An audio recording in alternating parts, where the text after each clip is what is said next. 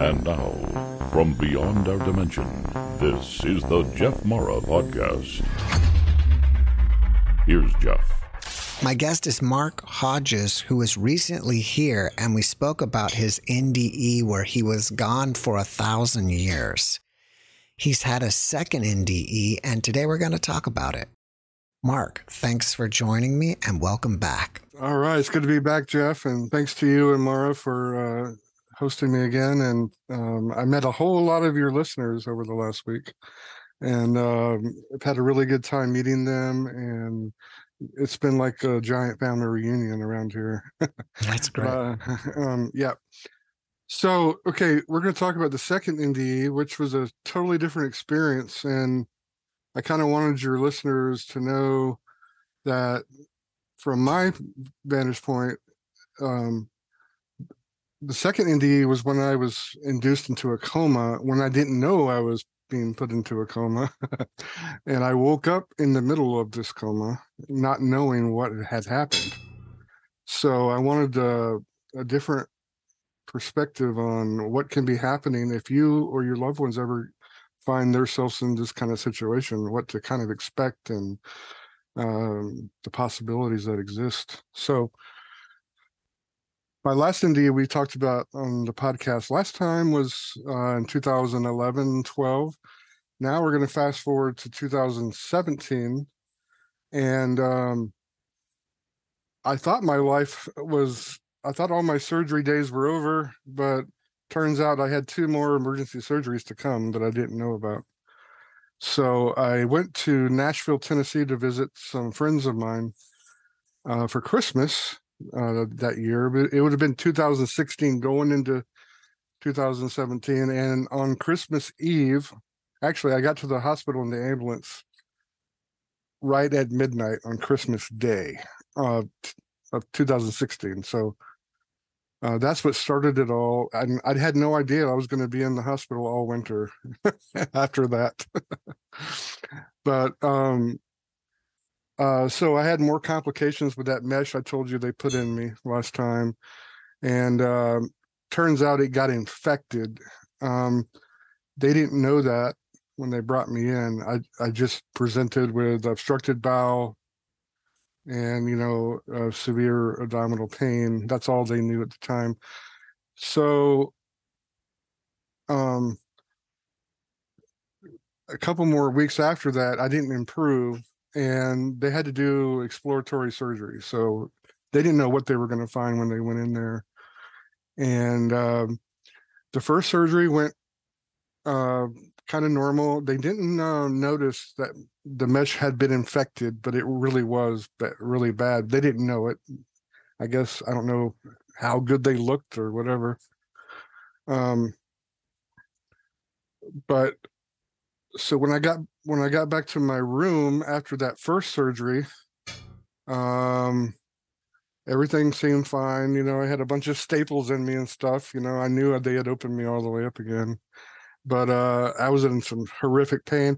They brought this they even brought this Dilaudid pump in my room, which I never had before. And I was like, "Oh, cool! I'm not going to be in pain now." But the problem was every time I hit that button to get more pain medication, my pain got worse. It seemed like, and so a couple hours after that surgery, I was so bad that I was on the floor and. I'm gonna spare the gruesome details, but just put it this way: some fluid was leaking out of me and stuff, and all the nurses came running in. They called the doctor or the surgeon that was on call or whatever. They called him, and I don't. All I remember, I was in so much pain.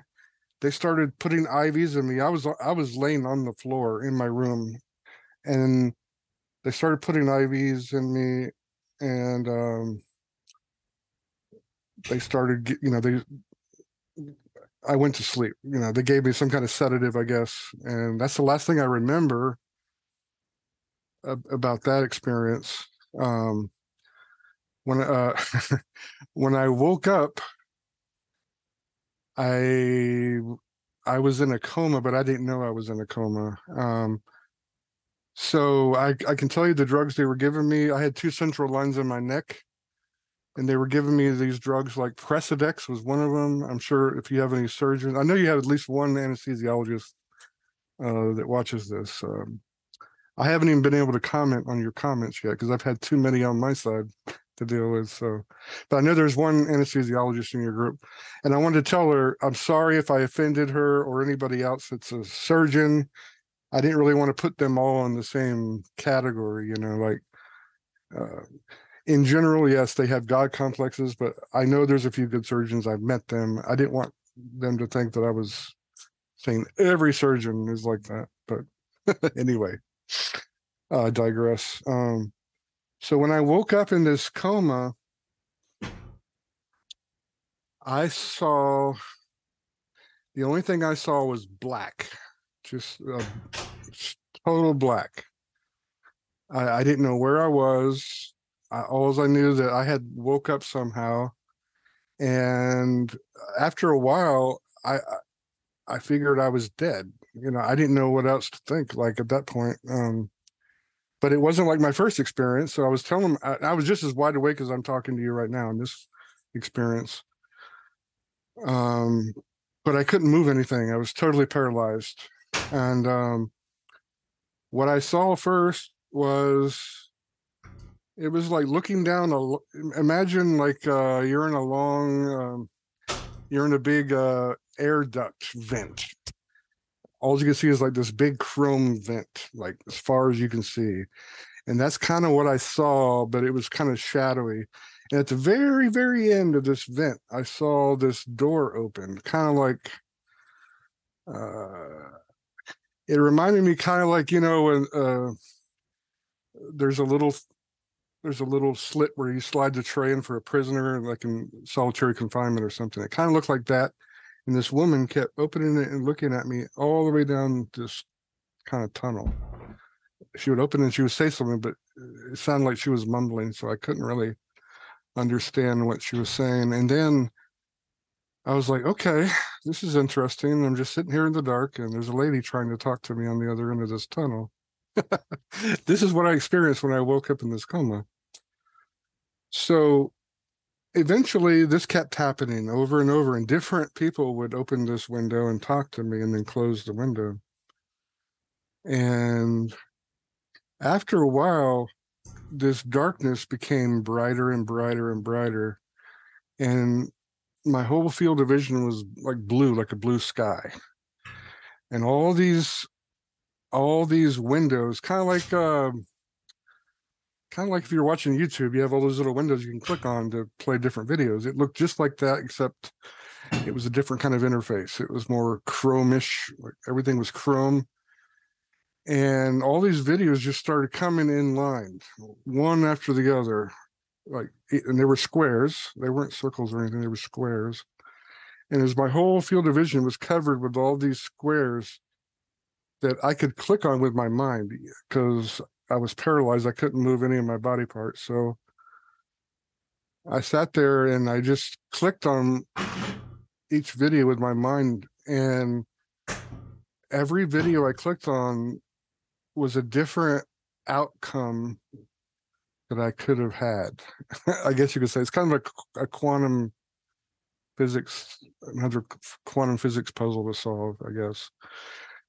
And after a while, I was like, okay, well, I guess I'm dead. So I guess one of these videos might give me a clue on how I died. Let me stop you for one moment. I want to get this question in. At this time, did you ever consider, hey, my last NDE was nothing like this? What's going on? Absolutely. Yeah, I thought I said that, but I guess I didn't say it good enough. Yeah, exactly. I said, this is nothing like my last experience. But how else could I explain what was going on? I had the last thing I remember, I was on my hospital room floor in a lot of pain. And now I'm in this void of some kind. I didn't know I was in a coma. I didn't know what was going on. There's no way they could have told me because I was under general anesthesia when they did all this, So yeah, I'm telling you, I had all my faculties. My spirit was intact. My body was just paralyzed. But everything else about me, my mind, everything was. Now the question I have is: was I out of my body at this point, or was I still in my body? It's a good question. I don't have an answer for that, but I'm assuming that I was closer to my body than I was in the first experience, anyway, because this went on for a long time. I was in this place where the sky was blue and all these windows existed everywhere. And I just kept playing the same videos over and over, and they would always end the same way without telling me how I died. And so I went to this one video. This one video looked like it was close to the one I needed to see because it showed me they were having a really hard time with my breathing. And I would get to a certain point and the video would end. And I must have played this video like 100 times, it seemed, because I'm like, this has got to be it. This has got to be the one video that I really need to pay attention to, because looks like I was struggling to breathe and I must have stopped breathing. This must be why this video is here. And I didn't recognize anybody in the video. There was like 3 or 4 nurses. 2 were male nurses and 2 were female nurses. I can tell you that. I ended up meeting these nurses later on, but I had never seen them up to this point. So that this went on for a long time, just watching videos. So then what happened was that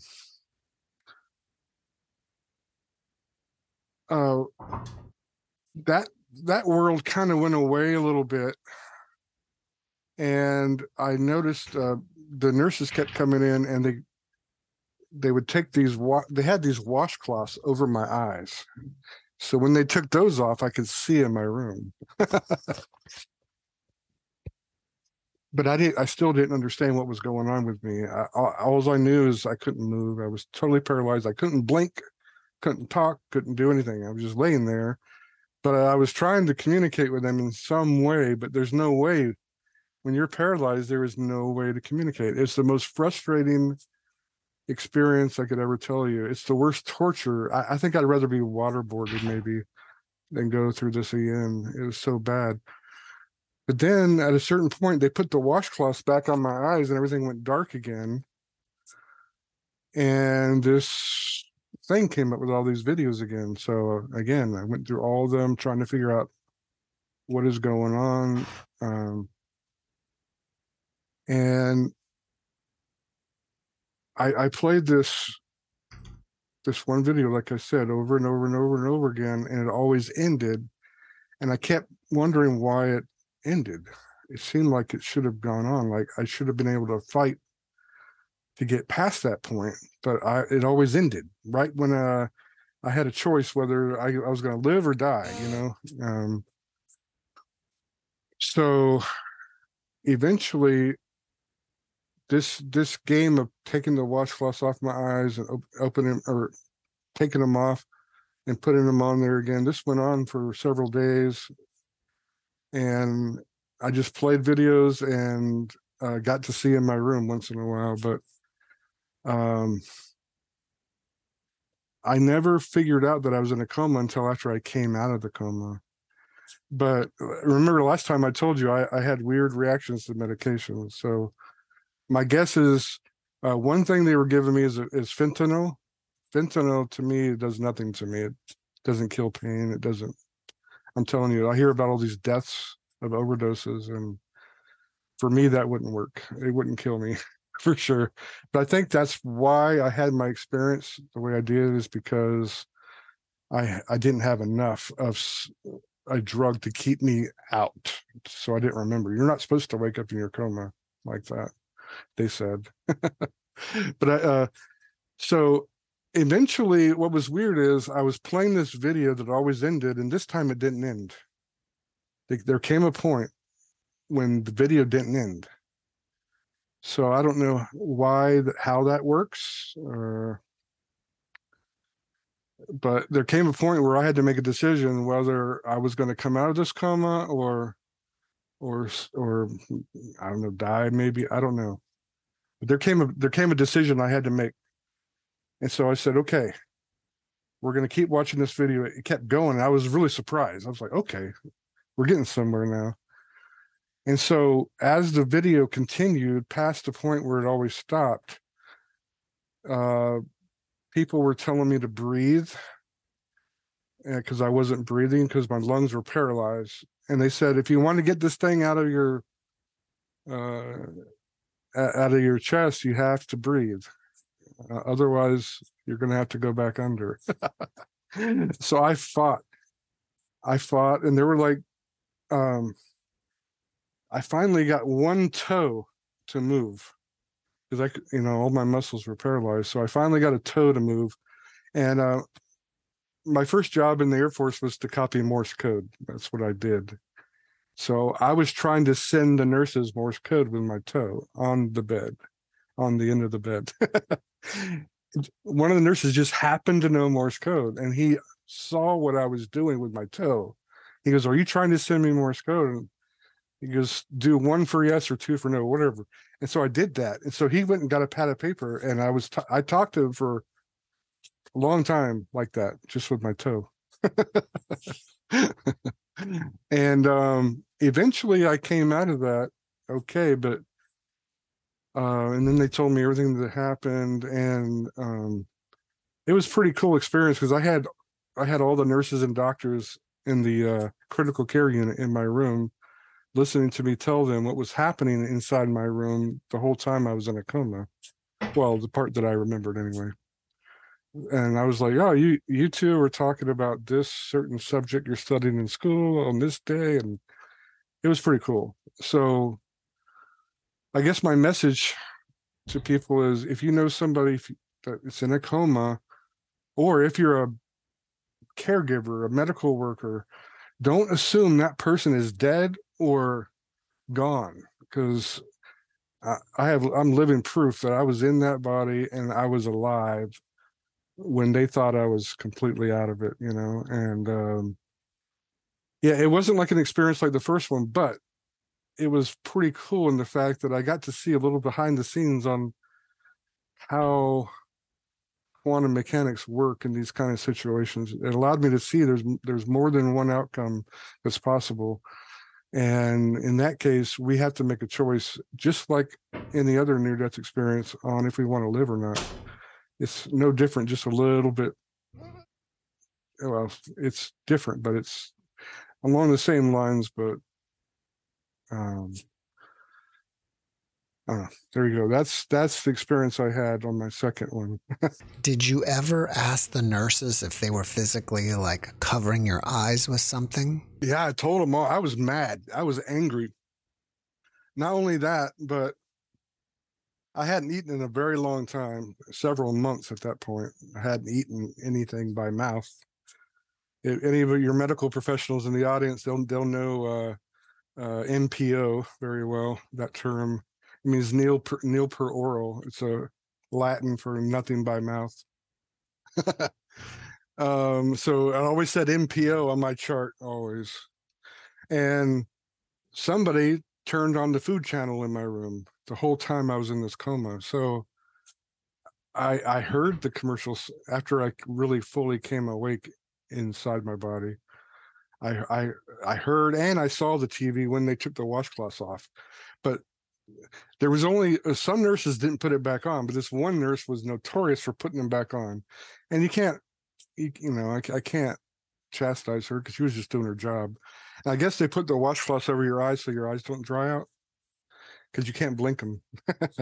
Can't blink your eyes. Everything is, just imagine everything is, you're kind of like in Dexter, when he injects them with that stuff, you can't move. You're totally paralyzed. You can't do anything, but your mind works fine, or your spirit works fine, I guess you could say. But your body's completely paralyzed, but your spirit is wide awake.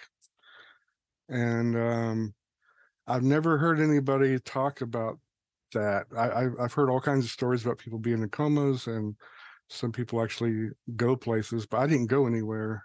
I was just there the whole time.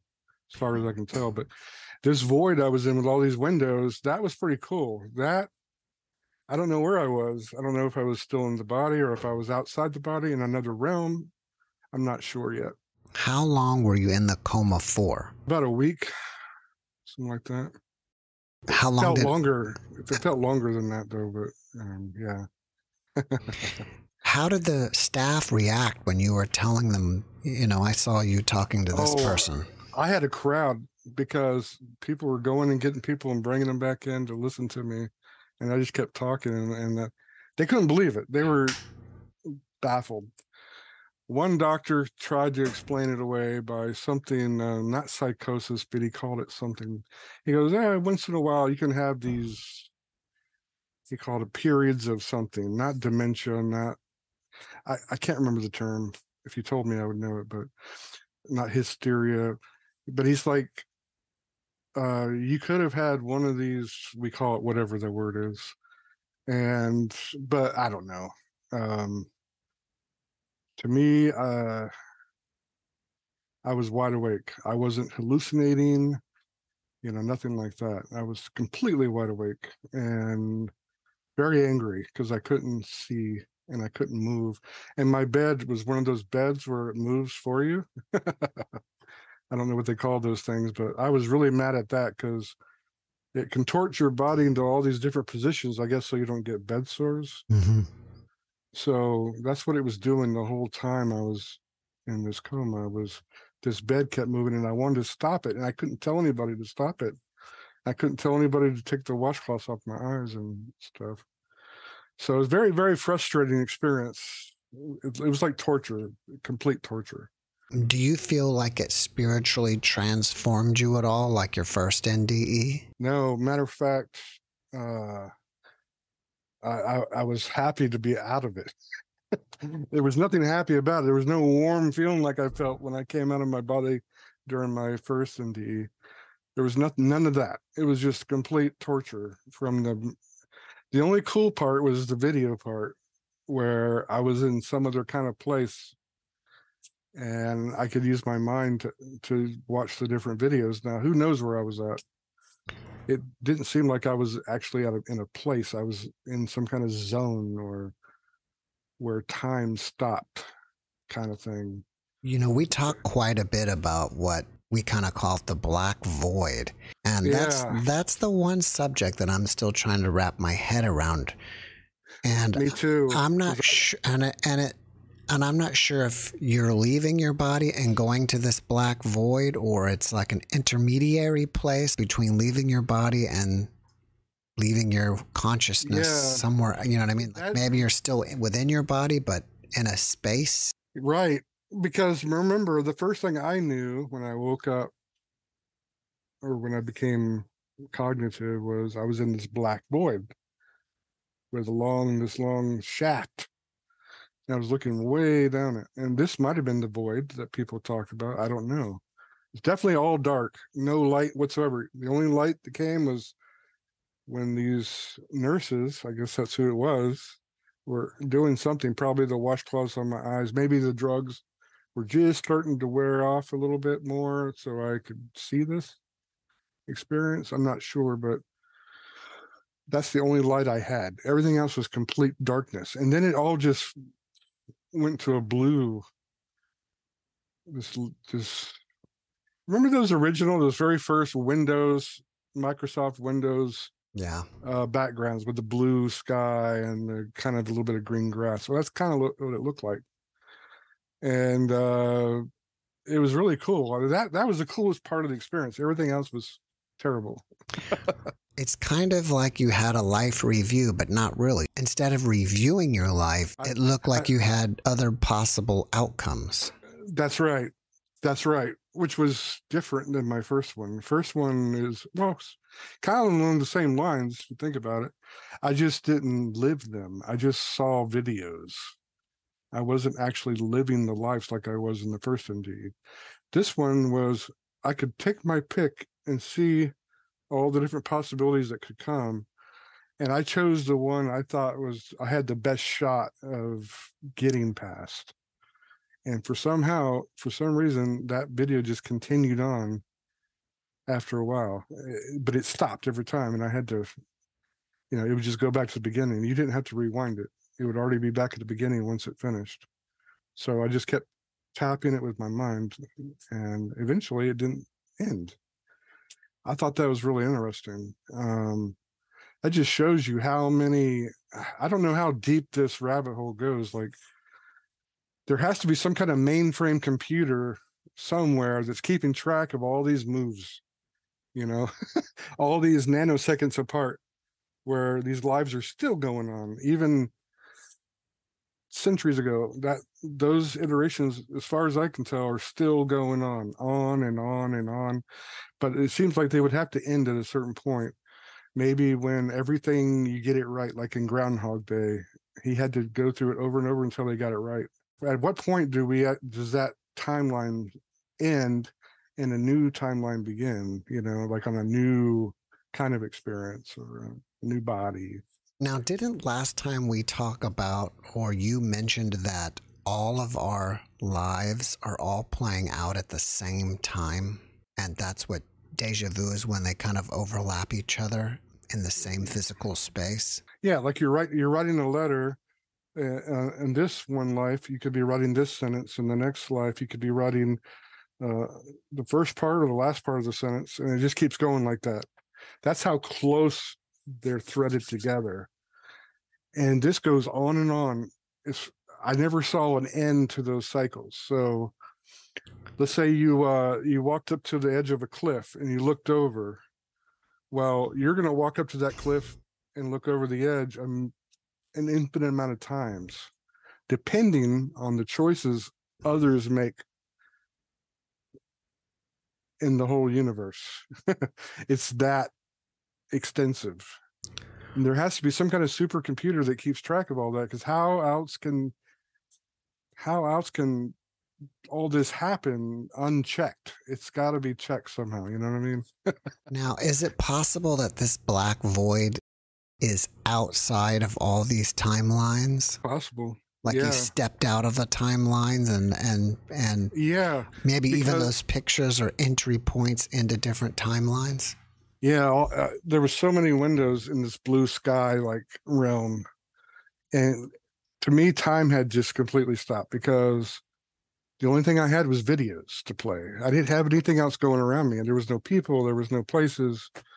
There was just this blue sky everywhere, like a panorama view, and all these windows. And the windows look really cool too. I think they would look cool like on your desktop or whatever too, if I could recreate it somehow. But much better than the windows we have now. But there were these little windows, and yeah, time seemed to stop. So it was like I was stepping outside of that, all that crazy quantum leap stuff, and I was looking in from a different angle, like outside the time. That way I could play all these different things that could have happened if I made a choice to breathe when they were telling me to breathe and all this stuff. I saw a bunch of things, bunch of possible outcomes, but this one I chose because it seemed like the best chance I had to survive it. When you were watching the videos, were you watching it like a third person, or were you watching it and reliving it at the same time? Yeah, I didn't see myself. It was all point of view at this point. All the videos were point of view. Mm. I could see everybody else in the room around me, but I couldn't see me. Did it feel like you were re-experiencing it? Yes, exactly. And I didn't remember any of it. When I was watching all these videos, I didn't remember anything that I was seeing in the videos. But I'm like, they must have happened, because why else? Why are they here? Why can I click on something? And they were not parts of my life outside of that experience, like from childhood or anything like that. They were all had to do with this one coma and being in the hospital. But a lot of the stuff I saw never happened. I never saw happen. I told the nurses and doctors, this is what I told them everything I'm telling you right now. It took a long time to tell them too. And I was telling them, I said, I saw this and this and this. And they were like, no, we didn't have that nurse working today or something. You know, they said some of the things I said should have happened, but they didn't because the one nurse called in sick or something. So that led me to believe that there was possible outcomes. My outcome was based on other people's decisions as well, not just mine, but other people too. Like I saw a nurse that was supposed to be there that day, but wasn't in one of those videos. She called in sick, and so that video became obsolete. But I didn't know that. But I put a couple of those things, I put two and two together on some of those videos after the fact, and I may never know all the far reaches of where those videos go and how they affect other people, but it's very interesting. Also, for the doctors and medical staff on your show that are watching, the reason they put me into a coma was because I developed this thing called a fistula, which is a fancy medical term for a tunnel. When I developed a tunnel between the inside of my abdomen and the outside. So when that happens, it's a pretty serious thing. And that's why they put you in a coma so you can't move so that can heal properly.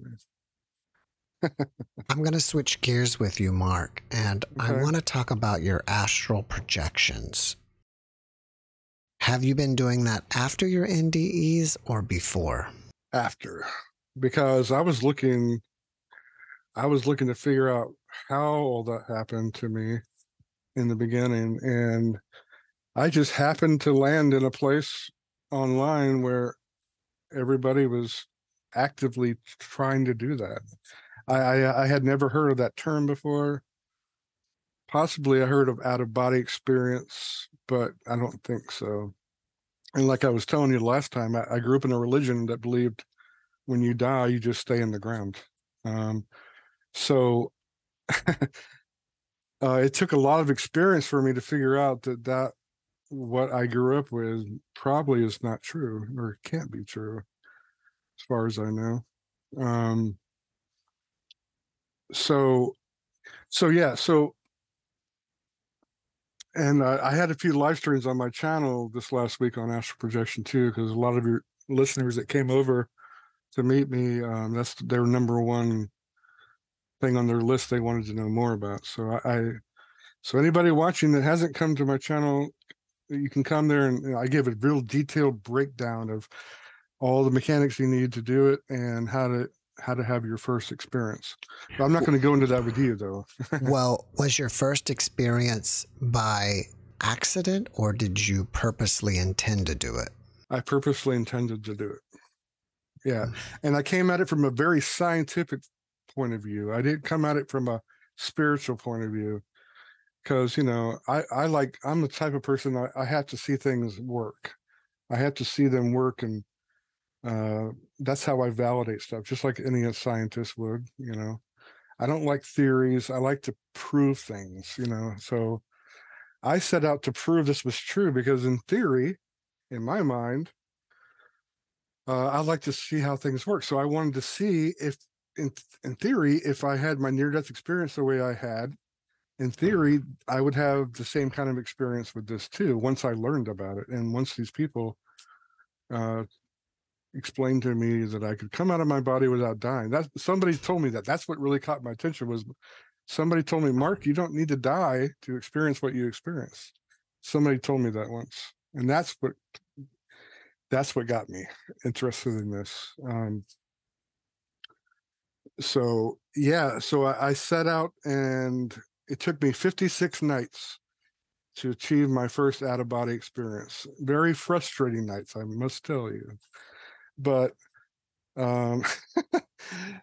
this changed my life probably more than my near-death experiences changed my life, because it was more of an achievement. Like I made it happen instead of it happening to me, you know. Does that make sense? Mm-hmm. So what else do you want to know? I could tell you the mechanics, but that would take about 3 hours and 12 minutes. Well, and we don't have time for that. I know. We'll have Yeah, to. that's how long the first stream was, and then the second stream was just a review of all that, and that still took 2 hours and 12 minutes with everybody's questions and everything. So, Well, if you've tried it 56 times, I would assume that it's not easy. no, it's not easy, and I'll give a few. I'll give a few things instead of going into how to do it. I'm going to tell you what not to do to it. Okay. That's only a few things. So number one, I told all the new subscribers that came over to my channel that the number one reason why people fail to astral project when they try it is because they're afraid of something. They're either afraid to do that or they're afraid of something. And you got to have love in your heart to do it. I found that out. You got to have love in your heart. And how do you do that? Or some people call it raising your vibration. But really, you have to just pump as much love into this heart chakra, if you will. And kind of like that feeling when you die. You just feel this warm, loving feeling. You want to get as much of that as you can inside here. And that is a big key to projecting. So getting rid of your fear, that's probably the number 95, 97% of the problems people have is they're afraid to do it, or they're afraid of something that's going to happen when they do it. Like number one fear probably is the fear of not being able to come back to your body. But there's nothing to worry about there at all. Would you say there's nothing to fear at all in doing it? Nothing to fear. Nope. And I also mentioned there's so much misinformation online about this that it's hard to discern who's telling you what's really going on and who's not. And that's pretty easy for me since I've already done it. I know who's not being honest with people and who is. But if you're doing it for the first time, you're kind of vulnerable because there's so many different techniques people teach on how to do it, but it's really simple. There's like 5 things. And on my streams, I have 5 ingredients that you need. You need to relax your body, love in your heart, set your intention and stay focused on your intention. And that's when you pump that love into your third eye and out as you breathe. That's the best way to come out. And remember, I told you the last interview we had that we had these little stars, these little dots. It's a data stream. Well, when you project out of your body, you want to go against that stream. You're like swimming upriver, like a salmon, right? And then you die, right? No. So you swim upstream, and the way you do that is you imagine yourself doing something active, like you're running, you could be swimming. I found out that's a good one to do. You imagine yourself swimming through those dots like that, just swimming through the dots. As long as you're moving with your mind, you go past the dots, and that's when things really start accelerating after that. After you pass that data stream, then all the stuff starts happening. Your melatonin starts getting injected into your muscles.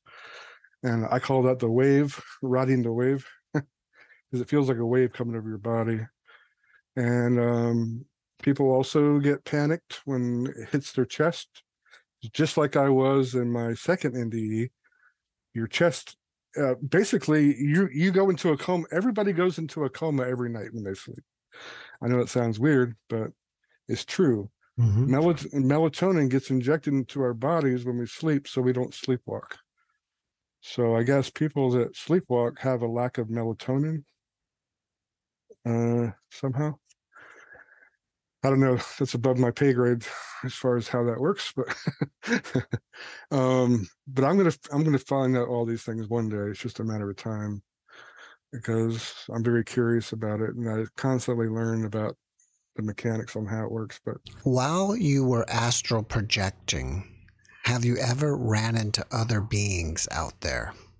Oh yeah, yeah, and there's so many. There's beings that look like insects. There's beings. There's all different kinds of beings. Different. There's beings that are smarter, have more knowledge than you, and there's beings that don't. And so what I tell everybody is always keep love in your heart, and that way your vibration is higher, and you'll only go to the good places. There's bad places you can go to, but I've never been to any of them. Like, lower levels, like dark levels. Like, let's say you're depressed and you don't have love in your heart. You're going to go to a depressing level wherever you go when you come out of your body. You're going to see things that are probably not nice. You're going to experience things. This is all in theory. I've never experienced it, but you'll hear there's plenty of these stories online you can read about, and this scares people. And this is what irks me, is because these people that have never even tried, they get so scared that these things are going to happen to them that they just don't even think about attempting it. So I'm trying to dispel a lot of those things. But yeah, you can see demons, you can see all that stuff if you're vibrating very low. You're riding on the dark colors, I call it, because the blues, the cool colors is where you want to be. And that's how you travel interdimension. You travel by colors and frequency of colors. That's how you go into each dimension. So your cooler colors like blue, green, yellow, not yellow, purple, violet, those kind of colors will give you the best results. You go to the better levels. But the darker colors, you'll go to the darker levels. So when you raise your vibration, that automatically changes the colors. And you can see those little dots in that data stream. They'll change colors to the colors I'm talking about. I remember last time you spoke about the data stream, and I forgot what you mentioned last time, but it was basically how you would focus your thoughts or something, and you would see the data stream. Yeah, so if you close your eyes, Jeff, I don't know if everybody sees it the same way I do. I don't know that because I'm not you. But the way I do it, if I close my eyes right now, you're going to see a bunch of just... By the way, if you wave your hand physically in front of your face, you can see it too, even with your eyes closed. But when you get better at projecting, you'll actually see your energy hands. You can wave your hand in front of your face with your mind, and you'll see that too. It's kind of weird how that works. But if you close your eyes and you look right here above the bridge of your nose, and if you look really good, you'll see this little round circle, and you'll see all these little dots streaming towards you. Okay, now I figured out by trial and error. I didn't even know about this feature. I found it by accident. If you kind of cross your eyes with your mind, not with your muscles, because when you move a muscle, you'll get out of the trance you're in. That's basically what you do. You hypnotize yourself and put yourself into a hypnagogic trance. Is what happens when you project. So when you're in a trance, where you're getting into trance, this group of dots gets more pronounced, and you can actually see them really good. And if you cross your eyes while you're looking at these dots, I found that this TV screen got activated inside my mind, or inside my third eye, or however you want to say it. And after that gets activated, it's always there. I can't turn it off. I can not pay attention to it now, but it takes a lot of energy to look at it and find out what's going on inside that screen. But there's always things going on inside that screen. Always. Let me ask you this. Are you imagining the data stream, or it just comes up and you are seeing it? You see it. You see it. Not only that, but also there's this pulse from your heart. Whenever your heart beats, you'll see this pulse come through there. And it just kind of goes into that TV screen, and that's what kind of gives you the picture of that. I guess it's kind of like how plasma TVs work in a way, because it's dealing with gases and displaying gases in a certain way. But yeah, this pulse that comes with every heartbeat, that actually gives you the electricity that powers this TV screen. I don't know how that works, but it's pretty cool. And as that pulse of blood or whatever that liquid goes into the TV screen, you'll see different pictures that come on the screen. Like the first time I saw it come on, I was playing I was watching people play a game we don't have here on this planet. It was like a cross between golf and croquet. And the TV wasn't tuned in right. And I seemed to be sitting in a little theater with a bunch of other people, and I didn't have the remote control, or somebody outside the remote, and they kept changing channels from time to time. That's my first experience with this TV.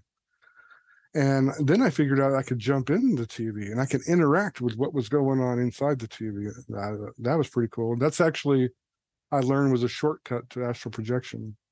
If you can activate that TV, you can just stop there and just jump in it with your mind. Once you're in it, you're no different than you would normally come out of your body and go someplace. You just think about it. What do you think the data stream is? Great question. It wasn't like my near-death experience where I experienced all these other lives, but there's all these things going on in unknown realms. I don't know where they take place at. I couldn't tell you what a lot of the places I was able to see were off planet, out of this galaxy, I would say. Places where I'd never heard of before, where they spoke languages I didn't understand. But to telepathy, that's how you talk to these beings that you'll meet and come across. And one thing I want to talk about real fast is shadow people. This is something a lot of people experience when they astral project for the first time. They see these shadow people, and they move really weird. Apparently, they move like kind of like those those horror films when you see them making all these weird kind of moves. Like they're stalking you or something. That's kind of how they move, and it freaks people out. I've never experienced them. Maybe my vibration's always been higher than the shadow people's vibration. I don't know. I've never experienced them, but a ton of people claim to interact with these shadow people, and they don't talk back to you, I don't think, these beings. But there's a lot of other beings that you can interact with. And there's beings, Jeff, that I talked to. They talked to me through my mind. They were speaking vocally, but it was just gibberish. I didn't understand what they were saying, but in my mind, it sounded perfect. It came in just perfect. And some of them had, they looked like lizard people, but not like you're thinking. They didn't look like a crocodile or a monitor lizard. These were people that looked just like you and me, but their skin was scaly, but it was smooth. Does that make sense? I touched their skin, so I know how it felt. It felt just like this skin, but it looks like reptile skin. But they're beautiful. I mean, the women had lipstick on and everything, and they looked perfectly normal to me. When normally I probably wouldn't think that if I was in this body, but all the characters you see that are on hieroglyphics in Egypt, like Thoth with the stork head, I interacted with beings like that. Matter of fact, I got to see a similar scene when JFK was shot in Dallas, Texas back in the day. I saw a scene where there was two females with those stork-like heads. I know it sounds weird, man. People are going to think I'm crazy, but this is exactly what I experienced. And then instead of President Kennedy, it was one of these lizard-type guys with the lizard skin, but he looked just like you and me, just different kind of pigment skin. And it looks scaly, but it's not scaly. I'm telling you, when you touch the skin, it's just like our skin, but it looks like it would be if you touched the belly of an alligator, I guess you could say. But it's not rough like that. It's just real smooth. And so I saw him get assassinated just like Kennedy did. I saw a bunch of stuff like that, like alternate histories with other types of beings, like our history with other kind of beings playing the parts. It was really weird. But like the Anubas, all the jackals, all that stuff. There's beings like that look just like that. You can talk to them. Has any being ever shared the future with you that has come true? Well, I still haven't got the lottery numbers yet. But I think no, I'm just kind of joking about that, because really, you don't want to win the lottery like that, because it comes with a lot of karma. But Well, what about this? What if you can remember it? What is the most shocking or surprising thing that a being has told you? well, I had a being tell me that my soul had a mother. That was pretty cool. Your soul had a what? A mother. My soul was given birth to from some girl. Her name was Rocelli. I'll never forget it. And this was a lizard being that told me this. I know you're gonna get. I don't want people to think this is like some kind of monitor lizard with the human legs. No, this is a person you would not know the difference if you were to look at a lineup, other than the pigment of their skin and the way it looked scaly. Other than that, I mean, they wear clothes kind of just like us, but different kinds of suits and things.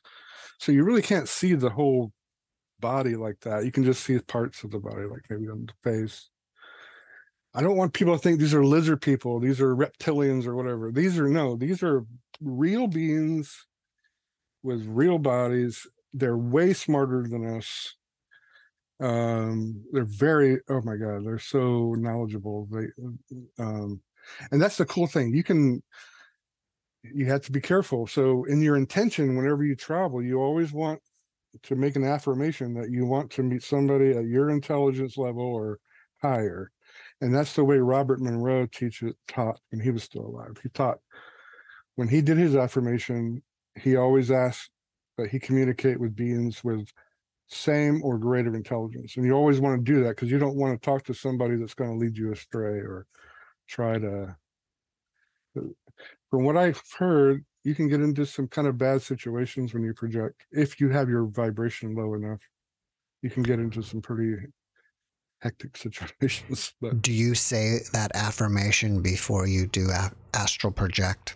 Yep, it's one of the very first things you do. You want to set your intention. So you also want to clear your mind. That's easier said than done. You have to clear your mind. And I learned a new technique from a girl. I just found her channel the other day. She says, focus on your throat. If you focus on your throat, it will clear your mind. But I haven't tried it yet, but I told everybody on my channel that the other night. I want to try it soon. But you can also picture like an imaginary vault with a door facing you, your mind, and you can just imagine all your thoughts getting sucked out of your mind into that vault, and then you close the door.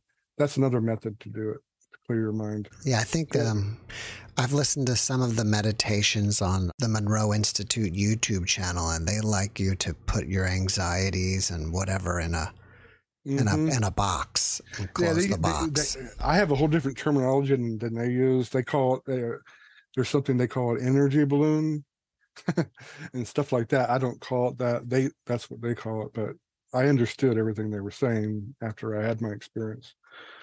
Yeah, and then once you had the melatonin come, then your body starts vibrating really fast, like kind of like bees in a beehive. They all vibrate their wings to talk to each other, kind of like that. Your body vibrates, and that's when things start happening. That's when, if you make it to that point, you're almost home free. So then a lot of people hear knocks on their door. They hear bells ringing. Me personally, I hear a shotgun that goes off in my right ear, and I don't know why it just goes off in my right ear, not my left ear, but it always goes off in this ear. And then I hear a voice, my name being whispered behind me by a female, usually. And right at that moment, that's when I feel that buzz go, the electric shock that goes all the way down my spine. And then at that point, you hear all your chakras release, or I call them spirit locks. They release. It sounds like a city bus or a big rig, tractor trailer, just heartbeat. It's really loud. Everything you hear inside your body is loud. It's amplified like 100 times. So when you hear that sound, it's going to sound like your body's just blowing up inside or something. But those are just your chakras releasing your body, because those are like electromagnets that keep us really tight with our body. And when you die, like I was saying last time, that electricity is cut. When your heart stops, you have no more electricity. Those locks can't function anymore. There goes your soul. You know what I mean? That's how it works.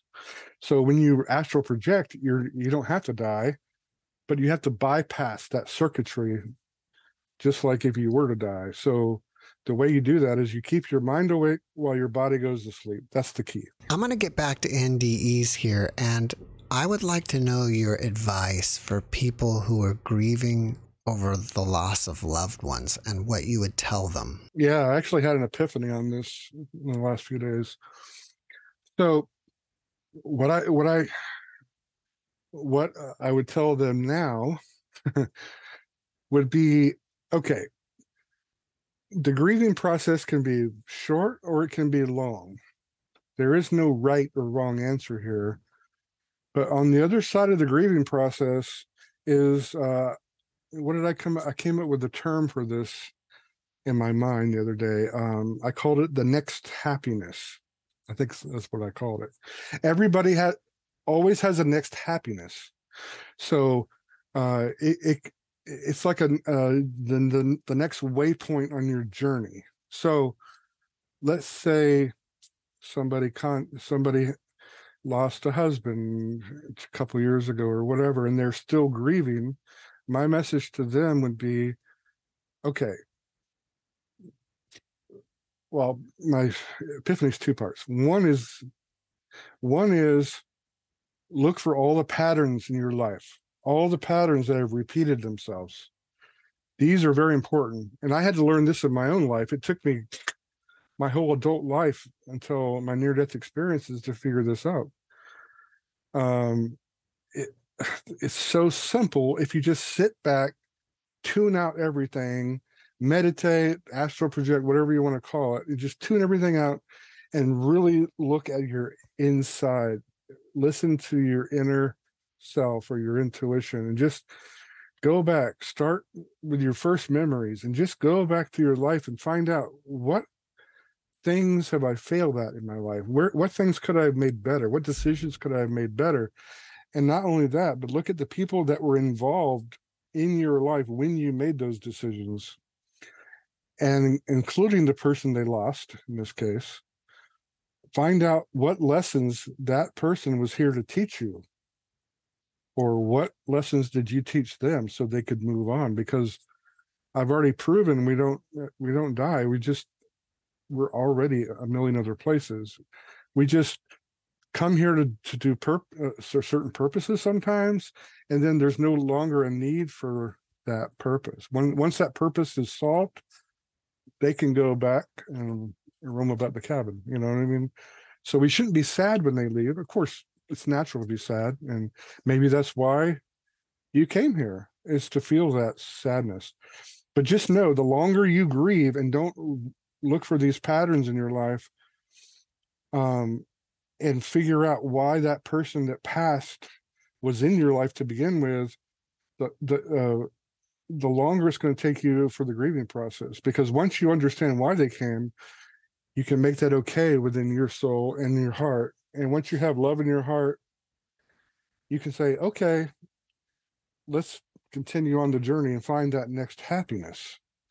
Because the next happiness is waiting for you already. You just got to find it. You know what I mean? So that's the best advice I can give somebody. This is the epiphany I had, is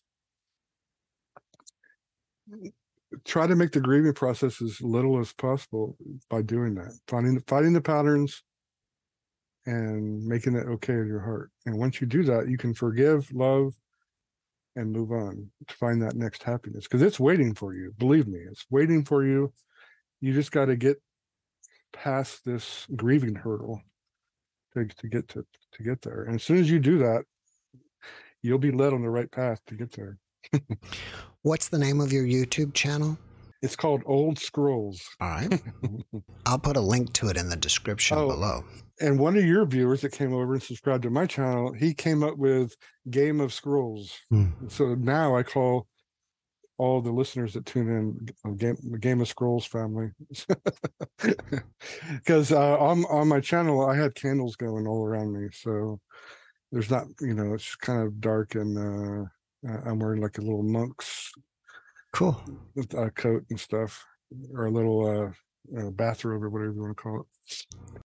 It's kind of mystical, and we're going to be learning languages, ancient languages, because in my near-death experience, I remembered I saw lives where I was writing Japanese and other ancient languages, and my goal is, while we're learning these ancient languages, hopefully that will jog something inside people's soul, so they'll remember writing ancient languages and they can see who they really are inside.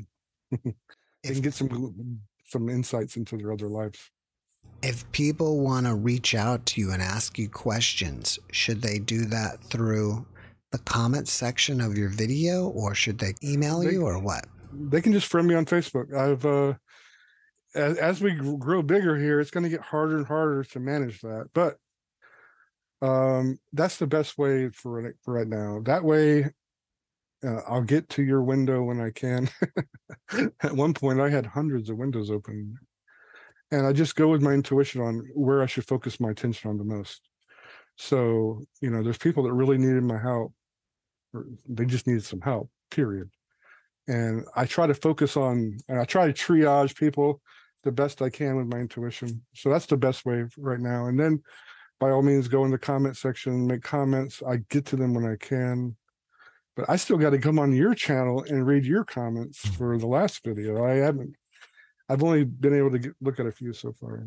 I haven't checked, but I bet there's probably around 1,000. Oh yeah, probably. I think last time I checked, there was like 49,000 views on that video, and 1,000 came over and subscribed to my channel. So there's a lot of people on your channel for sure. Before we finish up, can you give us one last positive message?